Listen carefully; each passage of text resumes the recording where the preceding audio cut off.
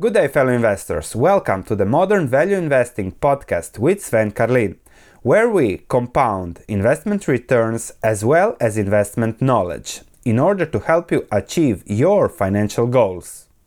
Good day, fellow investors. A few weeks ago, I made a good video about copper being one of my best investment theses.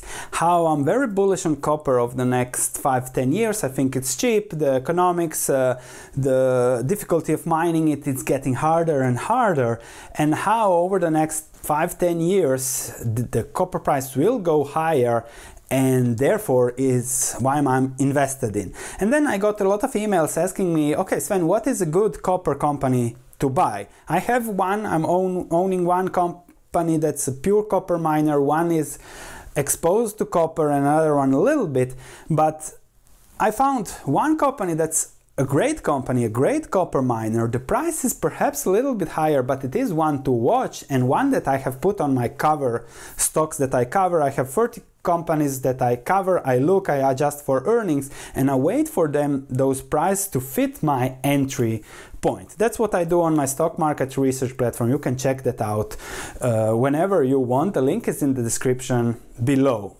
All my research is less than $1 per day, so less than a cup of coffee with me per day, and you get everything that I do, structured, every trade, everything. So check it out when you get the time. Now let's go to Southern Copper Corporation.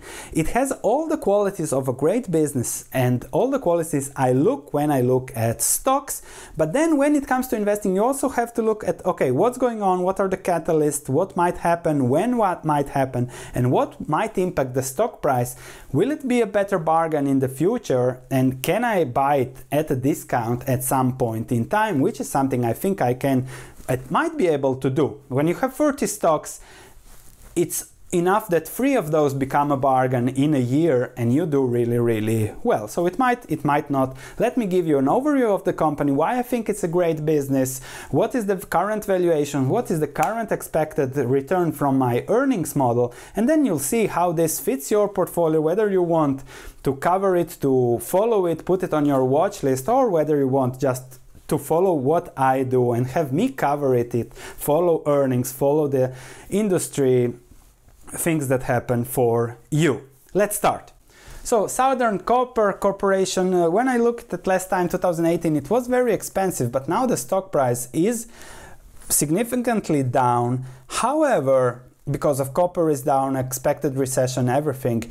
But when you look at such things, when you see great companies going down, then it's always good to check them out. So Southern Copper is a company that has mines, copper mines in Mexico and Peru, and they have very good mines. And what I really like about them is that they have 70 years of mining ahead of them. There are a lot of mining companies that can mine for 5-10 years, have good economics, but what's next? What's after the 10th year? Well, they don't have to worry at Southern Copper about that because they have great mines, great assets, and they are a low-cost producer.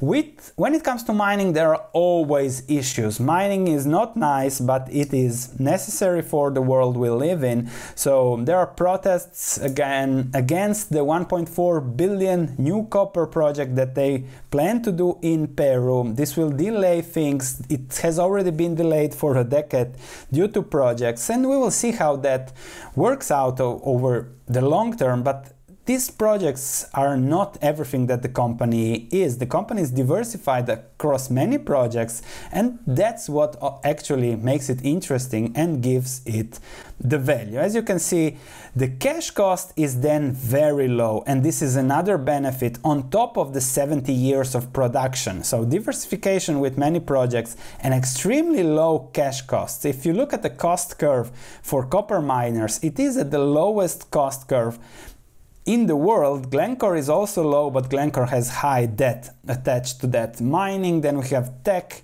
tech is exposed to coal, Vale, okay, low copper cost, but then iron ore, BHP differentiated, etc., etc. And then you have those very leveraged copper miners that if copper prices go down are in trouble. But Southern Copper, if copper prices go down, they will make $1 billion, $2 billion less, but they will unlikely go bust because of their low copper mining costs. So that is the second advantage on top of the 70 years of mining ahead.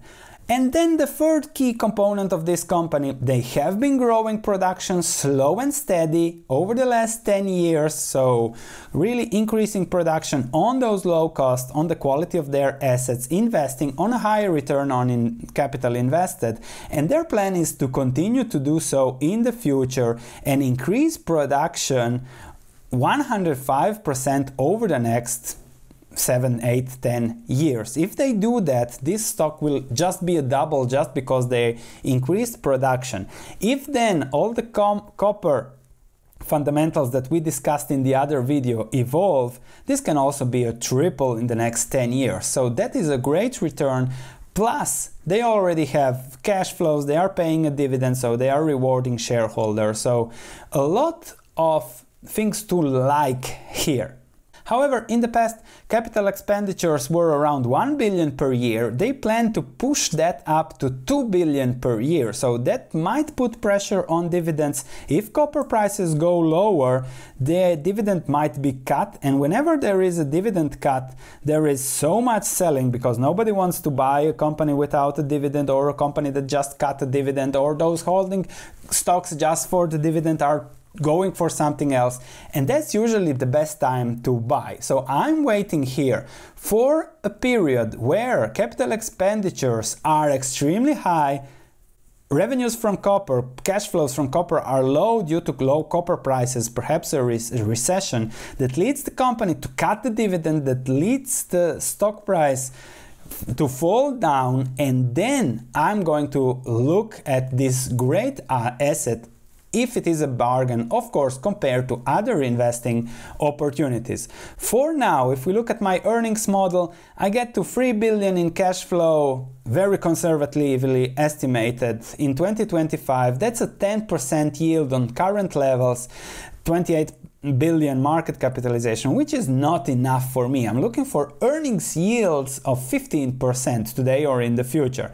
But if there is a dividend yield of 10% in 2025, the stock will definitely double. The dividend yield will fall to 5%. So that's already a good return. If you add that 7% when the stock doubles over per year plus 3, 4, 5% of dividend, that's a 15% return you can expect from this company over the long term, which is not bad and would fit many portfolios very, very well. However, for me it's not enough now. I have a little bit better miners for now. I'm covering this, we'll adjust for earnings, update, see how things work, but this is a great asset to look at, add and follow and add when it's really cheap, because it can be a portfolio gem. Thank you for watching, looking forward to your comments. I hope you enjoyed this. This is a really good company, and for now I'm going to look at what the management does, says, has done, look at the annual report. I still have to dig deep, but it's on my cover list, so over time I give myself a lot of time to really learn a company in depth and then compare it to other opportunities and then see whether it is a buy or not. Thanks for listening. If you have any comments, please let me know. If you enjoyed this podcast, please leave a 5-star review, as it means a lot to me.